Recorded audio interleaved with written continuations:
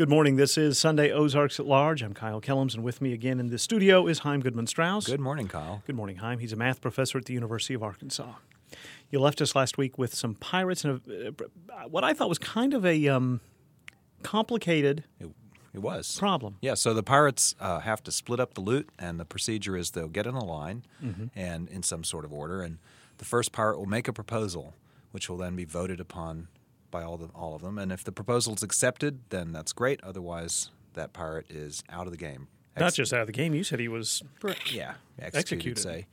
So the question is, what happens? And also all the pirates are very, very logical. They can see through, like pirates tend to be. Yes. And so what we were left to think about for 7 days was what was going to be the outcome. Yeah. And I kind of... You have some ideas? Well, here's what I was thinking. That you wouldn't want to go first. Okay. If you're the first of the 100 pirates. Because if all these pirates are logical, and they're greedy, you said they were greedy, they're going to figure out that there's no way the first guy should be... Because they want to vote him down because until they get their chance. Right. But they know that they have to avoid the guy after them voting him down. So they could be bought off knowing that, say, for example, suppose the 50th pirate, he wants to be up next, right? I mean, he wants his shot at getting the gold. But on the other hand, he knows that all the pirates that come after him are thinking the same thing. Exactly. They're going to do the same thing to him. So he can be bought off for relatively little gold, maybe nothing, if he's fearing execution. Well, I figure, and it's got to be a majority rule, as you Right. said. So I figure you want to be like the next to last or next to next to last pirate. Well, here's how it goes. Okay. Okay. All right. So what we do is we work backwards. So suppose you're the very last pirate. Then your strategy, if you got to be the only one left, then obviously you would vote to give yourself the gold, and that'd be fine, right? Let's suppose just for a moment that ties win. Right. It wasn't majority rule. It's just you had to have at least half. So now the second to last pirate, his strategy is, okay, well, if it gets all the way to me, I know what I'm going to do. I'm going to take all the gold. That's my proposal. And then there's just two people voting, and so you get to win. Now, the next to last pirate is in the catbird seat. Well, if it gets that far. So now what should the third to last pirate do? If the third to the last pirate got a chance to make a proposal, well, he only needs 2 votes. If the second to last pirate gets to make a proposal, the last pirate won't get anything. Right. So the third to last pirate can get the last pirate's vote for a single gold piece. Because it's one versus nothing there at that point. That's exactly right. So then the fourth to last pirate, so that's how the third to last pirate proposes. So I get all the gold, except I'll give you the last pirate. But if I'm piece. the fourth to last... the second to last pirate doesn't expect to get anything if the third to last pirate goes. So the second to last pirate can be bought for a single gold piece. So the fourth to last pirate says, okay, third to last and last get nothing. Second to last gets 1. Right.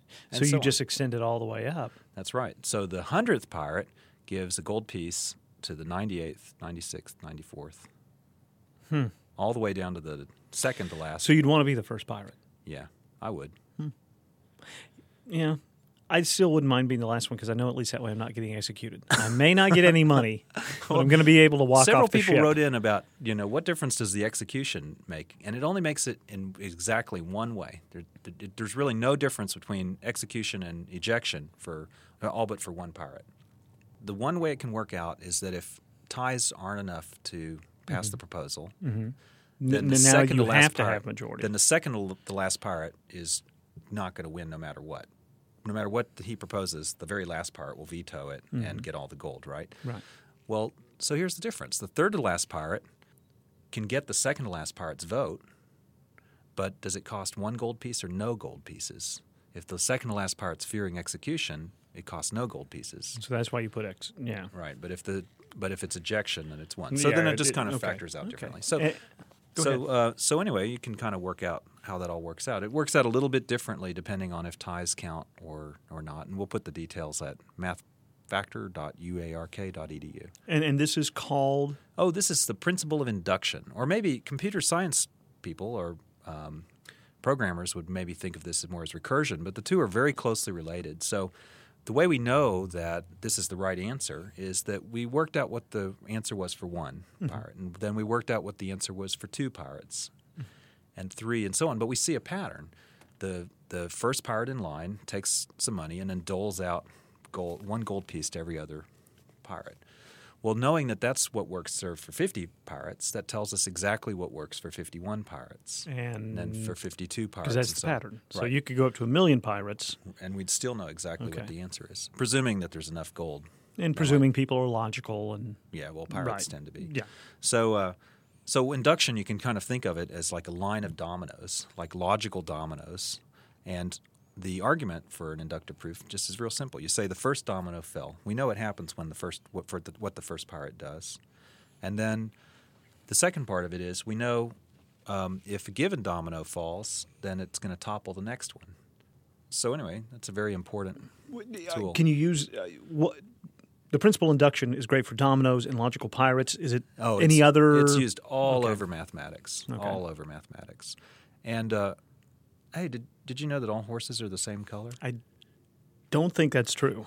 You don't think it's true? No. Well, just look around you, Kyle. All horses are the same color. Some are white, some are black, some are brown. There's one in The Wizard of Oz that changed color every few seconds. No. I'll prove it by induction. Oh, now, actually, of course, maybe you're right. Maybe horses aren't all the same color. I'll grant that there might be a problem with this proof. And so this is an example of a proof that's gone, by induction, that's gone wrong. Okay.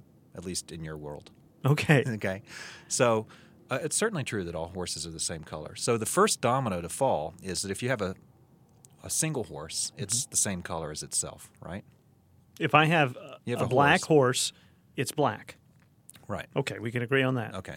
Mm-hmm. Now then, one domino toppling over the next is, suppose you knew that, say, all groups of 50 horses were the same color. If you have a group of 50 horses, you know that all the horses in that group are the same color. Okay, so we're going to assume that domino is falling. Okay. Then why does that knock over the next domino? Well, because if you had 51 horses, you circle 50 of them, and those are all the same color. And then you circle a different 50 of them, and those are all the same color. So all 51 had to be the same color. So in other words, one domino, knowing that 50 horses are always going to be the same color, has to topple over the next one at 51. So this is just showing that it's not applicable to everything. Well, no, it is. Really? There's a problem. Not every domino knocks over the next one. The thing that went wrong is that, every domino has to knock over the next domino. What about the claim that any group of one horse is the same color as itself? That means that every group of two horses is the same color. Well, obviously that's not true, right? Right. It's not true that every pair of horses is the same color.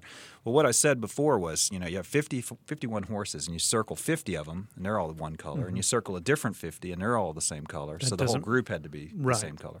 Well, if you have two horses, you circle one of them, it's a given color. You circle another one of them, and obviously that doesn't mean that they're the same. So that's a gap in the chain of dominoes. The first domino falls, but it doesn't actually hit the second domino.